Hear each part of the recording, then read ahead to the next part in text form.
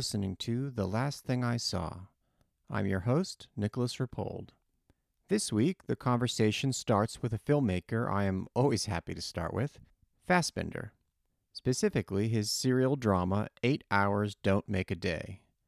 My guest is a regular on the show, critic Beatrice Loayza, who recently wrote a beautiful essay for a reverse shot symposium and contributes to the New York Times, the AV Club, and other publications. Beatrice's viewing leads us to 2 dramas with British star Dirk Bogarde and 2 comedies by the great Albert Brooks. We also take the measure of studio blockbuster filmmaking with a couple of big movies from recent months, as well as the little-mentioned film Nobody. One quick reminder, if you like what you hear on The Last Thing I Saw, you can subscribe to my Substack to hear more. Currently available to subscribers only is a special episode with Manohla Dargis, co-chief film critic at The Times. And now, without further ado, let's begin with Fassbinder. Welcome to The Last Thing I Saw. For our latest episode about what people have been watching, I'm very pleased to have a return guest, a stalwart of the program, Beatrice Loayza. Welcome, Beatrice. It sounds like we're going to be talking about a fairly lunatic range of films. Hello. Yes. I mean, I feel like my viewing always is comprised of these extremes of like kind of obscure art house on the one hand, and then like sort of palate cleansers slash movies I could just watch while I'm eating that are like blockbuster trash. So maybe this conversation will reflect my movie watching habits very closely. This is somewhat of a ridiculous marker, but I am curious, do you end up watching about, I don't know, 2 or 3 movies a day at this stage? I can't. For me, the strange thing that happened during the past year is that I probably actually watching fewer movies. I mean, during certain stretches than I did before. I think just because of the general what the world takes out of me on a daily basis. But I don't know. Ideally, it means one could watch more.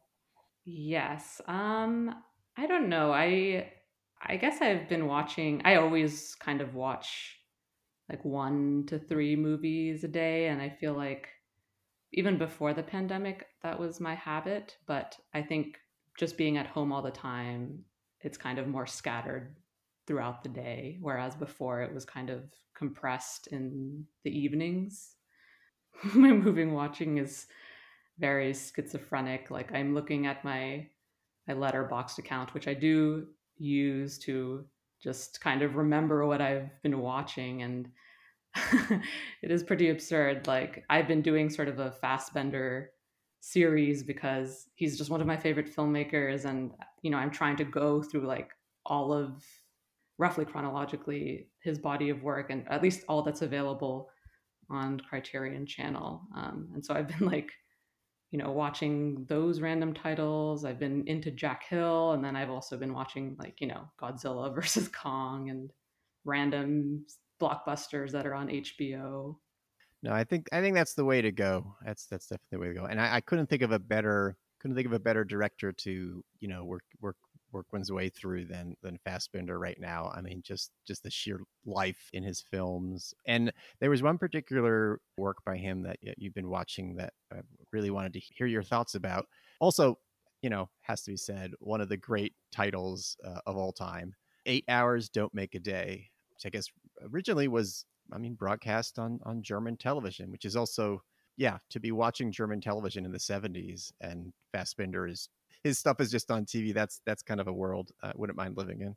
Yes, exactly. Though I read that it wasn't like particularly well received when it originally was broadcast on German television, but I don't know the details of like why it was not just completely beloved. And for those reasons it has not been that widely available for many years.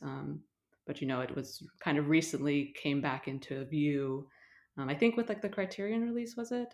Yeah, I mean, there might have been like a foreign DVD release of it before.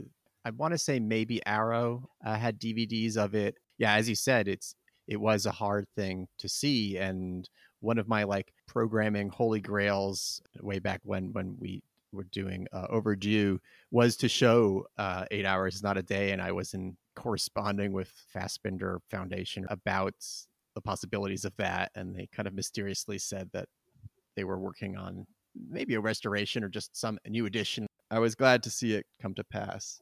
And we did eventually have a Fassbinder series, which was a great pleasure. But anyway, what did you think about 8 hours don't make a day, which I have in my notes as 8 hours not equal sign a day. Yes. Oh my God. Well, I mean, like I said before, I just like absolutely love Fassbender, his, blend of melodrama and humor and just like, his visual style is so delectable. And I really love the fact that, he has this rotating band of players and actors that, kind of they comprise sort of a through line throughout his entire chronology, which is so interesting. But with 8 hours don't make a day.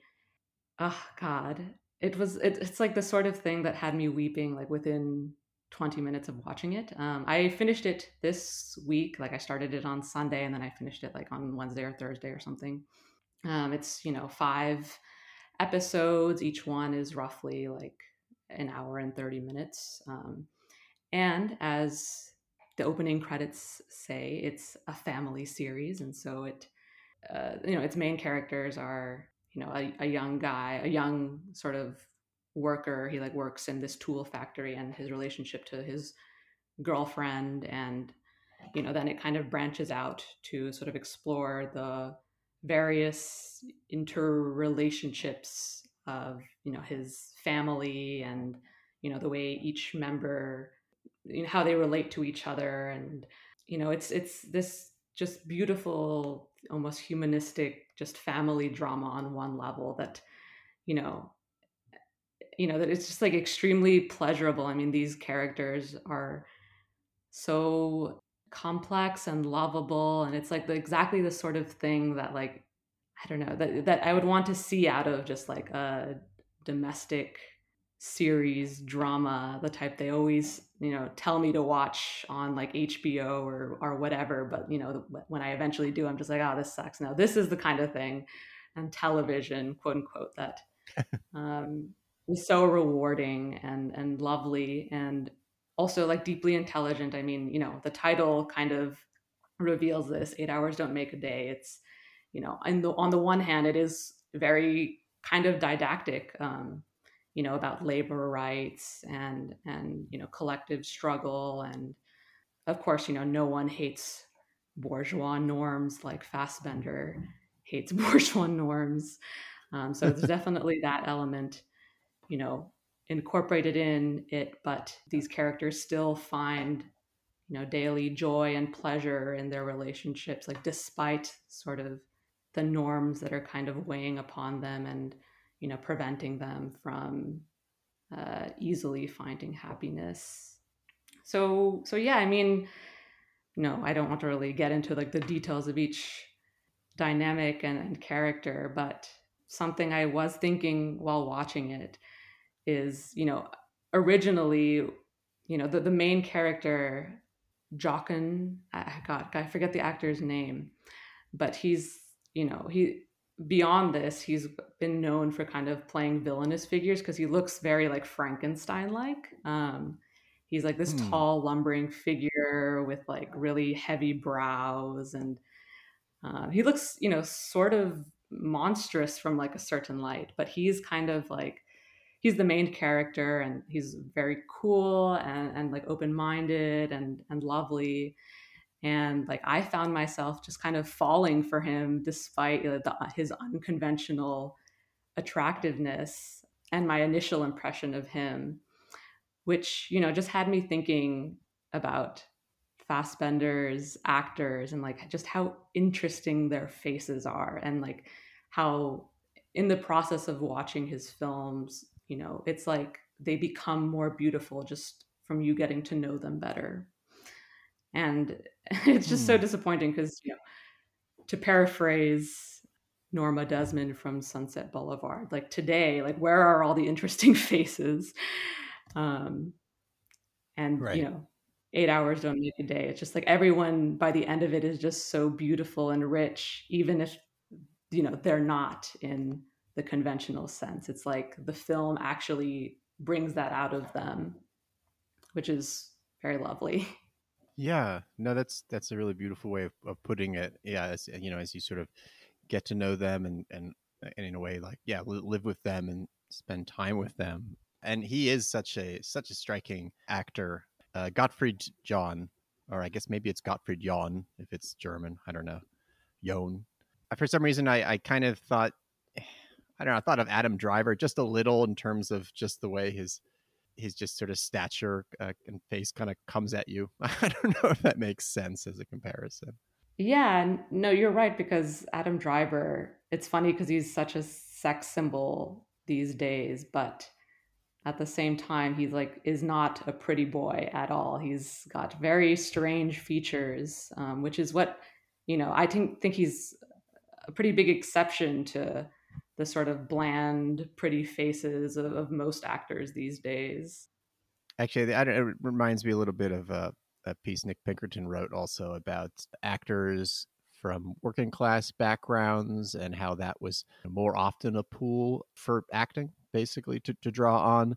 And Adam Driver, I guess, fitting into that as well. One other thing about 8 hours don't make a day is, as you said, a little like the dynamics between all of these actors. And, for example, in the first episode where Jochen is just having a drink at a bar, it's just such a open, sort of plain conversation about kind of what you want out of life. And it's just a scene that I can't even believe it's happening and is working as it's happening as I watch it because it seems so utterly simple and fundamental, and yet I mean, any number of playwrights, filmmakers, screenwriters would kill for something like that to actually work on screen. And for me, that's always been part of the magic of Fassbinder is having people speak in this very direct and plain way that is just also just deeply emotional and but doesn't sound stilted or on the nose.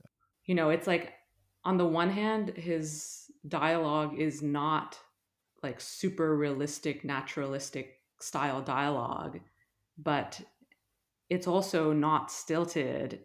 And yet it also kind of advances his like political views and like sort of his didacticism in a way that's not like oppressive and on the nose. It's like somewhere in between. It's really quite masterful. I don't know how he does it. Yeah, it's a sort of show a lot of shows have tried to be over the decades, I think, and very infrequently have succeeded, and in some cases have succeeded in strange places like sitcoms. Even I guess someone could make a case of some comparison in a entirely different mode with like Cheers or something. But other attempts at like a serial TV drama along these lines don't always age well. Whereas this doesn't feel like it ages a day because you're just right there with them. No, yeah, no, I agree. It kind of makes me sad because when the fifth episode ended, which was the last episode, I was like, man, I could continue watching this, which is Right. like, of course, the sort of binge impulse of these days. But I'm glad in a sense that it also doesn't continue. That it's sort of contained within the 5 episodes. Though my next venture is Berlin Alexanderplatz, and I know that's much longer. So I guess I'll have my long Fassbender series adventure soon enough. Right. Yeah. Well, we can talk about that a few months from now. Right. I still have this doorstop copy of the book. Oh my god. I read like half of it and then it's just like a difficult read. It's very dense. It's obvious it shifts just like styles and point of views. It's like one of those books that you need to be like super concentrated and like achieve that level where you're finally on its very kind of elliptical wavelength, the sort of thing that kind of exhausts you after like you read it for an hour. um, so well, that's 8 hours don't make a day, and I'm sure you'll end up writing about that. So we have that to look forward to. But yeah, as we started out, you were talking about the variety of what you've been watching. I don't know. We could make an extreme jump here to we have a couple options here. It's like choose your own adventure. Do we go to the entertainment industrial complex, or do we go the way of a actually a particular type of star that I don't know really exists anymore? Which do you choose? Let's talk about Dirk Bogarde for a little bit. Yeah, I think that's the saner choice at this stage. Yeah. So yeah, so I guess there's a Dirk Bogarde series on Criterion, and he was kind of a staple at Film Forum as well. Which one jumped out to you of the Bogardiana? Yeah. Well, I've always kind of been a big Dirk Bogarde fan. I think he's such a fascinating actor. It's like, he has this pretty boy quality to him, but it also is sort of shrouded in this sort of like a perverse quality almost, like a antsy, like outsider quality, like despite the fact that he's very, conventionally attractive. So, I mean, I've always loved him in part because The Night Porter and Death in Venice are, just two of my favorite movies. And both of those are on the Criterion series. Bogart is so interesting because, his life just in general was very interesting. And, if anyone is curious, he does have like extensive memoirs and like a book of letters that he's like written to various people in the industry. And there's also the great possibility that he was gay, of course, and he never took a show wife, as they say. And I believe, yeah, he fought in like World War II, and like has in his memoirs he has like some pretty brutal just like writing about like his memories and how like the violence and barbarism of the war like truly changed him and his perspective.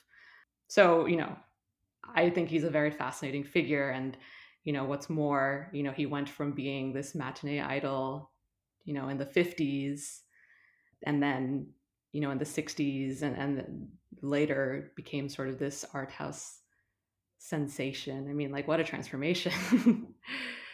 um, Yeah. so I guess, I mean, I won't go into like The Night Porter or Death in Venice, but, both, if you haven't seen those movies, you should see them. They're like absolute staples and like provocative and like really compelling ways that like I feel like provocation in the movies these days is really on the downhill, commercialized, Yeah. usurped, and whatnot. But on the channel, there's Joseph Losey's Accident and The Servant. And The Servant is like one of Bogart's, I think, most interesting roles. But, the Accident is also really interesting, and less well known.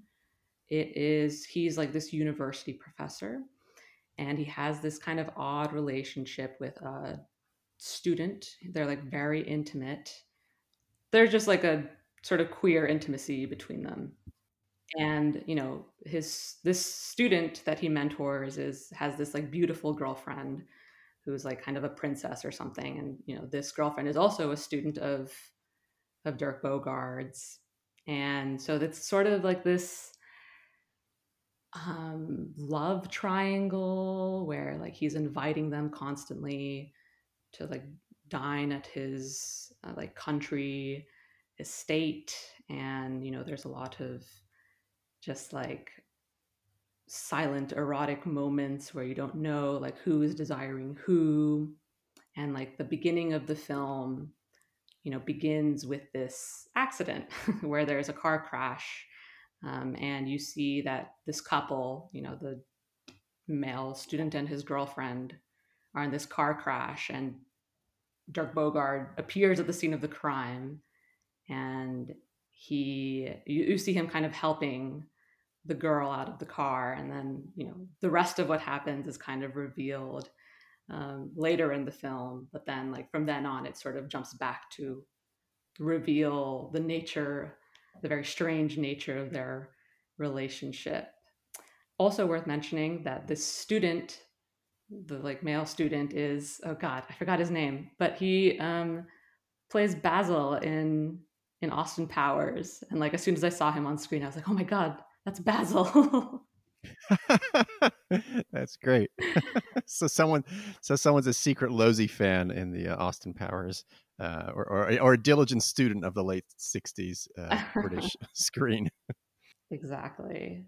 But yes, Accident is quite good. I have actually been watching a lot of Joseph Losey films in like the past few months. I also saw La Truite with like Isabelle Huppert, which is quite good, and then like A Doll's House with Jane Fonda. Anyways, I won't go into those, but like all of those films are so good. Like I would recommend just like going through a lot of his more obscure movies and the interesting collaborations that he sees, because he's worked with so many different types of actors. Yeah, I know. I just always felt he was always successful at getting. I mean, for lack of a better word, a kind of, I don't know, a kind of playwright's sense of in the room drama. Yeah, I remember Accident as being a uniquely kind of queasy watch. I mean, in a good way, but along the lines of Dirk Bogarde, for I the one movie I see is not on the collection there is Modesty Blaze, which I won't make a case for as a good movie, but well, I mean that's just it's a rather cartoonish kind of spy caper film where he plays a villain, and I don't know. I just remember things like one shot is just carefully engineered to show the like ridiculous glass he's drinking out of. Yeah, all around a silly movie. Yeah, there's so many movies from just like the 60s and 70s that like I've seen that are not particularly good, but if they have like the right actors, like it's fine. I'll just watch it. But like, Modesty Blaze, I haven't seen yet, but I bought the Blu-ray because it's, of course, Dirk Bogarde, Monica Vitti, Terrence Stamp. And I'm just like, well, I don't care if this is trash. This is them in a movie together. And it's, so I'll watch it. Yeah, yeah.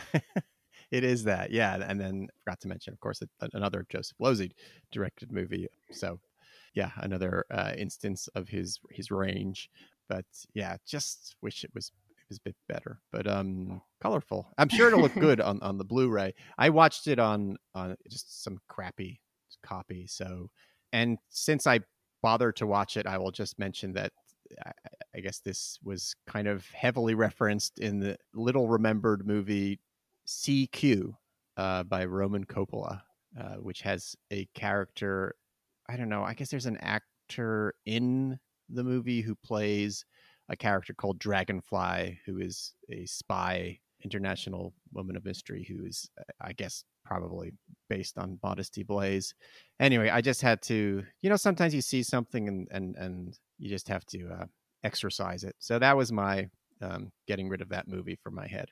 Anyway, I'll give a quick shout out to in the Dirk Bogarde series, Cast a Dark Shadow, which is sort of before Bogarde, started working with, Losey and Visconti and, all these European art house directors, but it's like from the 50s, and he pretty much plays this gold digger, a murderous gold digger who like gets with older women so that, when they eventually pass, or when he eventually forces them to pass, he can take their fortunes. And it's this very like just fun noir where like Dirk Bogarde is this younger, hotter man who's just like is this wife murderer and schemer, and it's really quite fun and just like over the top.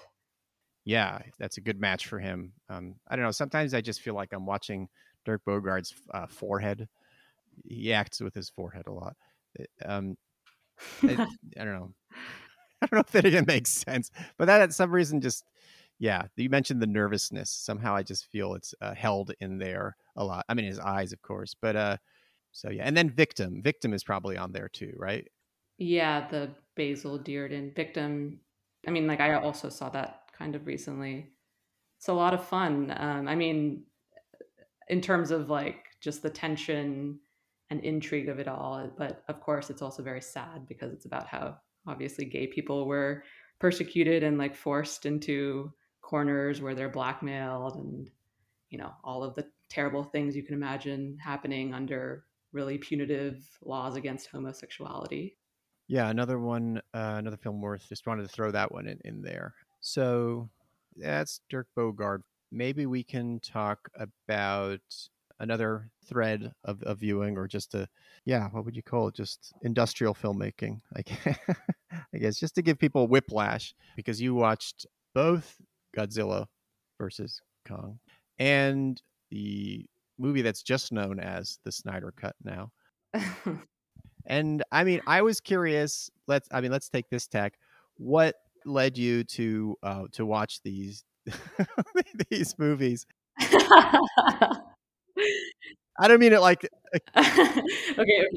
Um, yeah, no, it's very funny because with the Snyder Cut, I mean, I watched it from like a combination of morbid curiosity and like my boyfriend kind of wanted to watch it. Like he's very skeptical of comic book movies as well, but like he'll go watch it just like for fun, and at least that's what he says. um, and I actually haven't seen like the original or really many of the Justice League DC movies. So like I don't know how the Snyder cut is improving upon the original, but I trust that the original is somehow worse. That somehow makes sense to me. But I also, I guess, was kind of curious because it seemed like there was some interesting writing and views on the film, just like online and like with different critics' reviews of it. And the main hump was sort of the time, but with this sort of commercial filmmaking, part of what makes it so nefarious is just like how easy it is to consume and to like just sit there on the couch like watching things fly across the screen, and then like all of a sudden it's like it's nighttime. At least that was my experience watching the Snyder cut, which I did actually like watch in like two or three parts, but like still it's 4 hours long, so it's like still a big chunk of my day. um so I guess to start on it, I'm not gonna name names, but going back to these reviews about it, there are some things out there that are really elevating it to sort of a kind of masterwork status of the superhero genre. I think I saw some review call it like the Satan Tango of superhero movies, which is deeply upsetting. oh my god. Just yeah. And like, I mean, maybe you'll figure out who this is, but it's like not an like critic that's ill respected. Like it's a respected critic. But anyways, um Wow. okay, I will give the Snyder cut this. Zack Snyder does have a distinctive style, and he's incredibly earnest, though that self-seriousness is, in part what has made comic book movies so terrible over the years. Hmm. But, I would to an extent like take the Snyder cut over most of the Marvel movies, which to me feels so calibrated by, whatever corporate entity is pulling the strings to make sure these movies appeal to the widest audience possible. The Snyder cut is not good, but there's something to its gratuitousness. The way it sets up good and versus evil in this very Manichaean sense, its attempts at melodrama and like this emotional devastation. And it was pretty cool that this was in 4:3, which kind of contained the massive action and like created this sense of like contained energy that's like somewhat coherent and not just like shit and colors flying randomly all over the screen. Hmm. Um, but the problem for me is that once we grasp that, this isn't just corporate mush, that this is indeed the product of, a distinct sensibility. It does deserve its possessive, Zack Snyder's Justice League. But, once we move beyond that, it still sucks. um, like, oh God, there are some salvageable moments. Like, I was reading someone's letterbox review. I think it was John Semley's, who Mm-hmm. kind of like writes for The Baffler and like other platforms. But he described Snyder as having, and like I'm paraphrasing this, like gym rat sensibilities that like are so extreme that they eventually like turn on themselves and become sort of campy. And like I kind Hmm. of get that. Like there's a few scenes like in slow motion with like the flash that like involve hot dogs floating around the air. And they're like kind of cool and weird. Um like you're kind of looking at it being like, what is going on? And like that big question mark is kind of fun. And like you don't get those weird question marks in like Marvel movies. Like everything is like calculated. Um, Right. but for every weird, interesting moment, there's just like, a 30-minute stretch of super ugly gray visuals and like Ben Affleck grunting and just like utter nonsense. And it's like, admittedly, was really hard to look at. Like it's so dark. The color palette is so dark, and I know that's where all movies are headed to these days.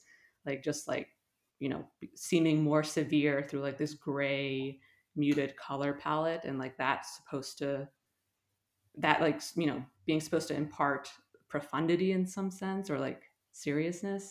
But it's just like so hard to look at. Like I actually found myself squinting through so much of it, and yet I finished it. Yeah. Yeah. Well, glad you made it out alive. I also just want to say, like, yeah, I mean, I applaud just watching it as always, just to, so you have something you can say, you point to it and there's something you actually have to analyze. That's, I guess, one over me, who is just, I just can't. And I mean, I have watched others of these movies before, and it seems like, yeah, you've bravely confirmed what I feared or suspected. And the brightness thing is so strange to me as well, because for a while I just thought that, that everything was going to be really brightly lit, because that was just like, the kind of floodlight approach to blockbuster filmmaking, that, not to scare anyone off with any ambiguity of mood that might be reflected by an actual use of lighting, as opposed to like screwing around with things in post-production or something. Well, thank you for that report from the front lines of the comic book epic. My gift for watching it is that I am able to have an opinion. That's right.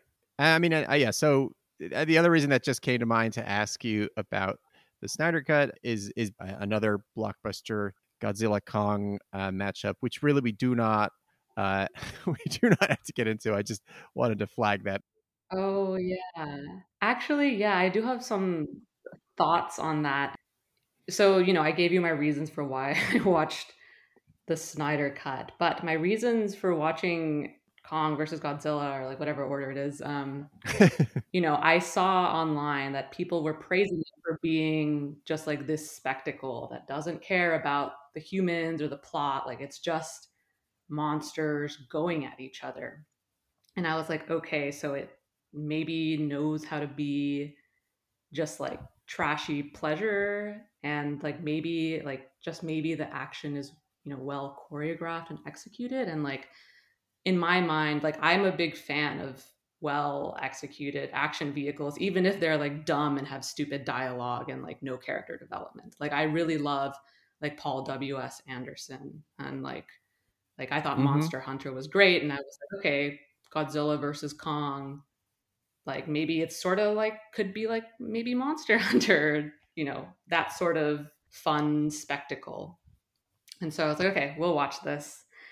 And I did, and it wasn't that at all. It was, there was so much chatter on the timeline about how it was just this big, fun, dumb vehicle, but like it doesn't straightforwardly give you the goods at all. It's just like any other like shitty big CGI infested blockbuster, and like the action was so poorly directed. There was a lot of just like mindless filler subplots. Like I don't think that they fought until like 45 minutes into the movie. Like I don't think that there was more than 20 minutes of Godzilla fighting Kong. And like I mean that's what I'm here for in a sense. Right. So it was like really disappointing. Like you can't even do trash right. So, anyways, I just think it's so bizarre that I don't know that like somehow this is getting like positive feedback in any sense because like it's not even dumb fun. It's like pretty boring.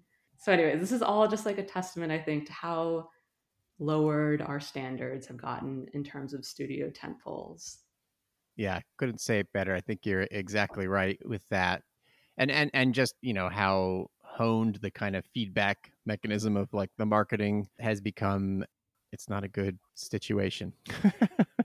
The panic that it instills in me when I look at one of those release calendars for, I don't know, let's for Disney or something that goes out for like 10 years and it's all just permutations of different franchises. I mean, I just find that kind of chilling. I mean, it's just, Oh my god, yes. It is very scary. Like when the Disney, Marvel, or whatever the fuck reveals their lineup, like at Comic-Con or whatever, and it's like one after the other after the other. It's like very chilling. it is. I mean, at least there could be the pretense that there was some, still some surprise or I don't know, some sort of creative direction where they might do something different. I don't know. There might be a new some movie that is not based upon a prior thing. And all that said, I go into it like like it sounds like you went into that one, any of these movies that I do find myself watching, which is, I want to be there for what I hope is going to happen, which is, yeah, just, hopefully the maximum number of minutes of two enormous, of a giant lizard and giant ape wreaking havoc on each other and the surrounding environment. I don't know if you watched it, but I couldn't resist watching the little times the director walks through a scene thing, anatomy of a scene. I had to watch it for Gorilla and Kong, and he was pretty open about the fact about. He says like the thing about these movies, you have to do all this boring exposition, and I don't like that, but then you at least get to make the monsters, fight each other. But yeah, I guess they could have fought each other more. Yeah, that's funny. Just like you really don't have to do that much boring exposition. I mean, not to sing the praises of Monster Hunter again, but that thing gets right to it. Yeah. Well, we don't need to. We can leave it at that. We can leave the monster carcasses on the field. But I do, just as a coda to this, I watched the vigilante thriller Nobody, a Universal Studio release. It was kind of marketed as a underdog revenge thriller with a little some sort of mystery in it.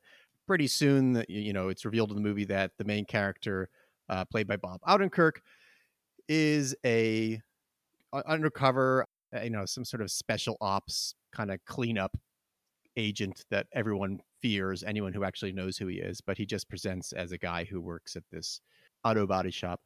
And basically it's a movie I was watching, and there are these kind of very elaborate hand-to-hand combat sequences. One kind of centerpiece is on a bus where he takes on five like Russian gangsters with various weapons.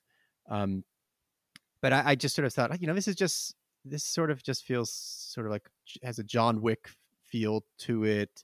And then sure enough, it was actually written by the guy who wrote the John Wick series. And then pretty quickly reveals itself as just I felt having no no real heart to it, and almost eerily so by the end. It just got really workmanlike, churning through these really aggressive action scenes, really in a kind of mechanical way, playing up that this is a guy who has to prove his masculinity, and it just didn't really succeed on that level. I mean, some good fight scenes, but I think the John Wick movies, which I'm not some sort of apologist for, I enjoy the kind of comic book aspect of those, but and this one had a little as well, but not a high recommendation for me. But I thought I'd throw it in there in the interest of just putting a little punctuation point on those. Just brief comment on this. Like I had no idea until you had like emailed me about Nobody that that movie even existed, which kind of feeds into my general, I don't know. It's like so hard to keep track of new releases. It's like unless it's something released by like the major streamers like HBO or Netflix that like throws it at you as soon as you like log on to it, then it's just like they are dominating what we perceive as the new release these days. And I know that there are so many more, but it's it's so hard to keep track of them and then know what's even out there, especially since a lot of it I'm sure is much better than the stuff being like super promoted. Yeah, no, absolutely. And that's why I mentioned the marketing for, a Marvel film or any film like that. It's just such a saturation approach. Its existence becomes an event. That's, I guess, the event movie approach, which is just saturating people until they would feel weird. I don't know. The average person might feel weird if they were not talking about a movie, or seeing it or left out in some way. It's creating that, and that's just a pretty awful, pretty awful approach to culture. The kind of compulsory of FOMO, approach, especially when the product itself is not especially entertaining. But anyway, I'm sorry I brought this into this sacred space of home viewing, but they started it, dropping all those movies on for home viewing, the Warner company. But anyway, Yes, I promise. Next time I get on here, we will avoid all commercial tentpoles just to cleanse our palates in terms of this podcast. no, it's my fault. The curiosity. I had to hear about it, and it's we're also just acknowledging the flames just outside the window. I guess is one way of thinking about it. But maybe we can finish with a guaranteed pleasure, I would think, and that's the comedies of Albert Brooks, specifically two, since I think those are the ones that we've seen most recently. Defending Your Life has a very nice Criterion edition, which I mentioned just because it also, I mean, just has a great interview with Albert Brooks on it.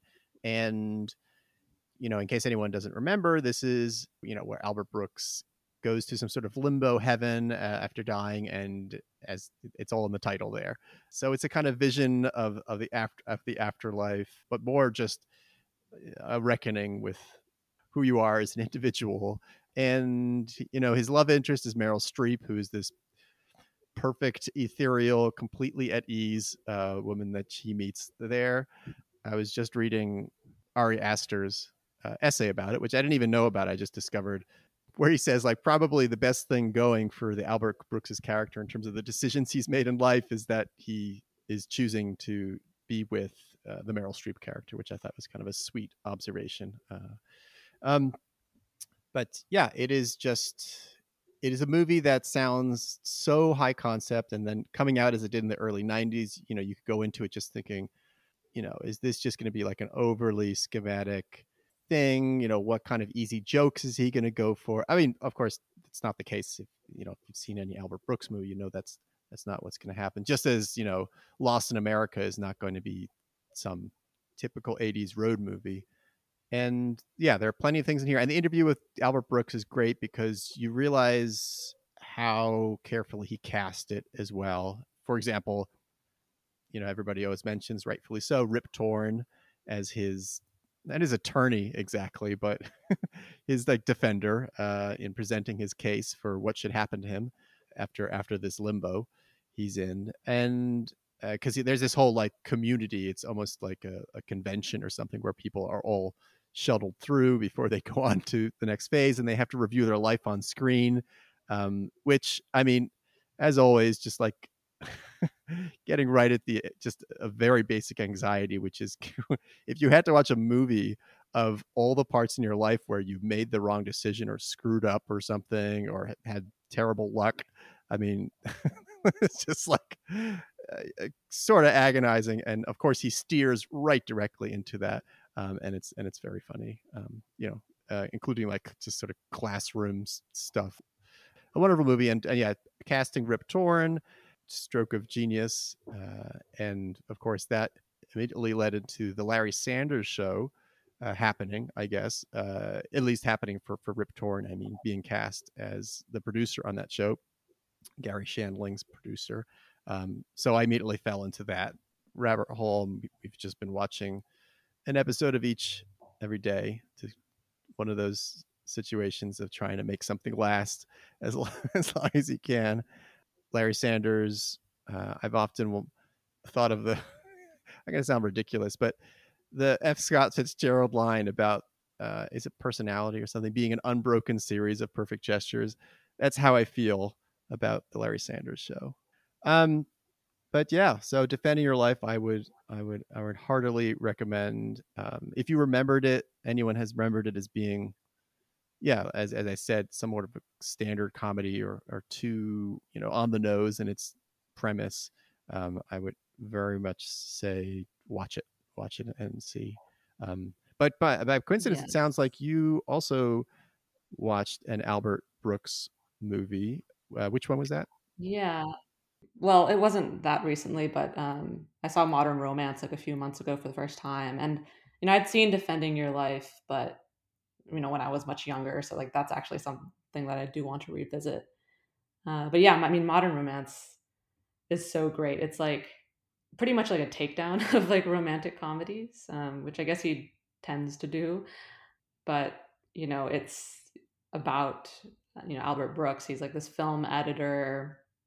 He's like cutting this new film, and he's into this relationship that he kind of uh, just ends in the beginning. And so then throughout the film, he's like wavering between whether he actually wants to get back with this girlfriend and like trying to date other people. And you know by the end, he gets back together with her and like proposes to her, and it's actually like a horror movie in that sense, because they like should not be together. Like it's actually just like such a subversion of the happy ending.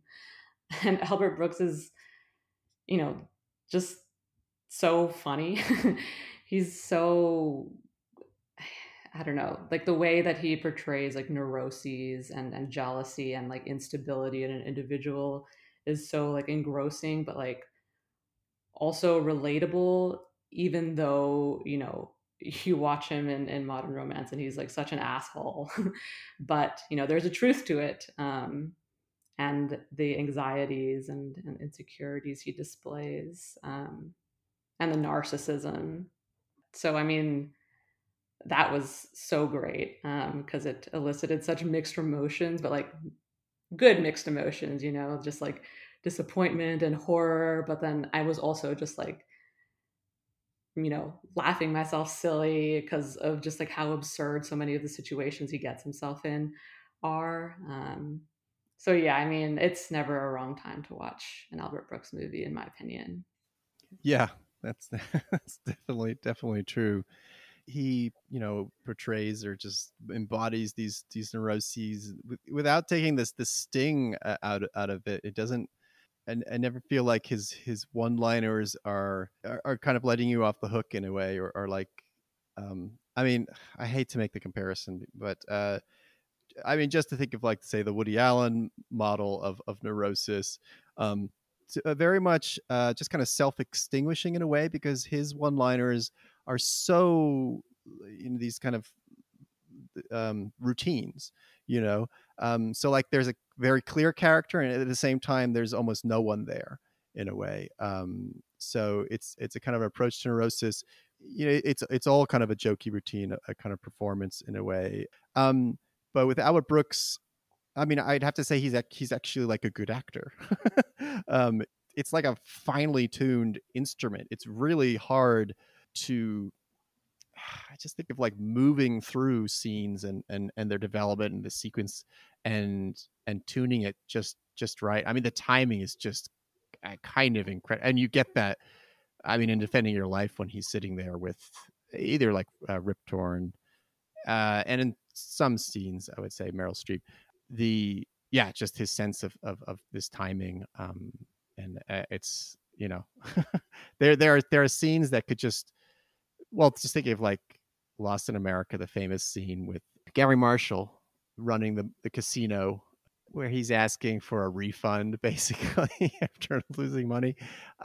They're both just masters of crafting a comic scene, but I mean, it just works on so many levels and is not like a throwaway gag. And that's also, I guess, how he cuts his scenes. You know, it's not he can cut things on the kind of ridiculous one-off thing that someone has said, but he's not always doing that.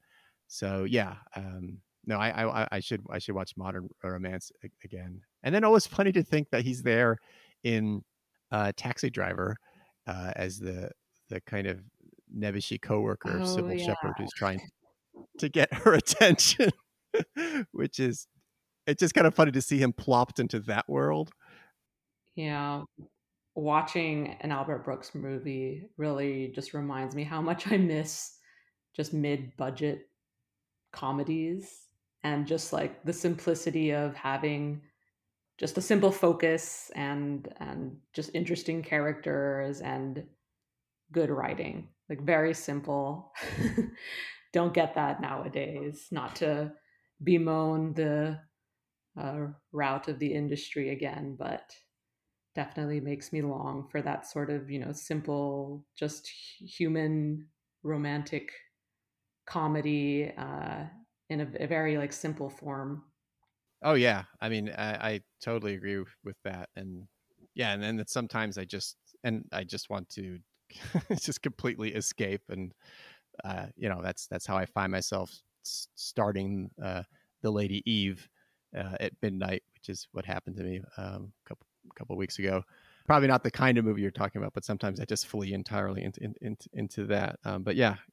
No, sometimes I no, I feel like I don't know. Sometimes you just need something to like suck you in, and like something like Godzilla versus Kong. Like I wasn't even paying attention half the time because I kept getting distracted because it was just kind of boring and lame and like supposed to be spectacular. And you know, I feel like so many different types of movies can just like I don't know.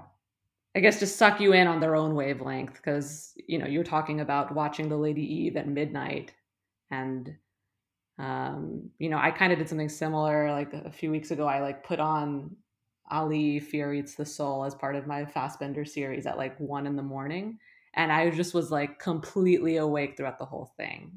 Like, and usually, I mean, I kind of go to bed around that time, so I was just like completely riveted and like engrossed by the emotions and just like crying, and it's a very different type of escapism, but nonetheless very effective.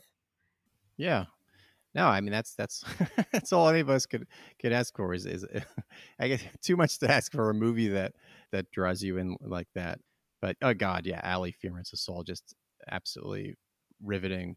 Um well, all right. We'll end with that with the hope for and the hope and the search for more movies like that. Thank you, Beatrice, as always, for taking the time and let me know how it goes with Berlin Alexanderplatz. Yes, I'll let you know when I get to it. I'm going pretty fast, so who knows? Maybe it'll be sooner rather than later. All right. All right. Thanks again. And we'll sign off here. You've been listening to The Last Thing I Saw with your host, Nicholas Rapold. If you like what you heard, please consider supporting the podcast by subscribing at rapold.substack.com. That's rapold.substack.com. Special thanks to the Minarets for the opening music from their song Montserrat. Thank you for listening.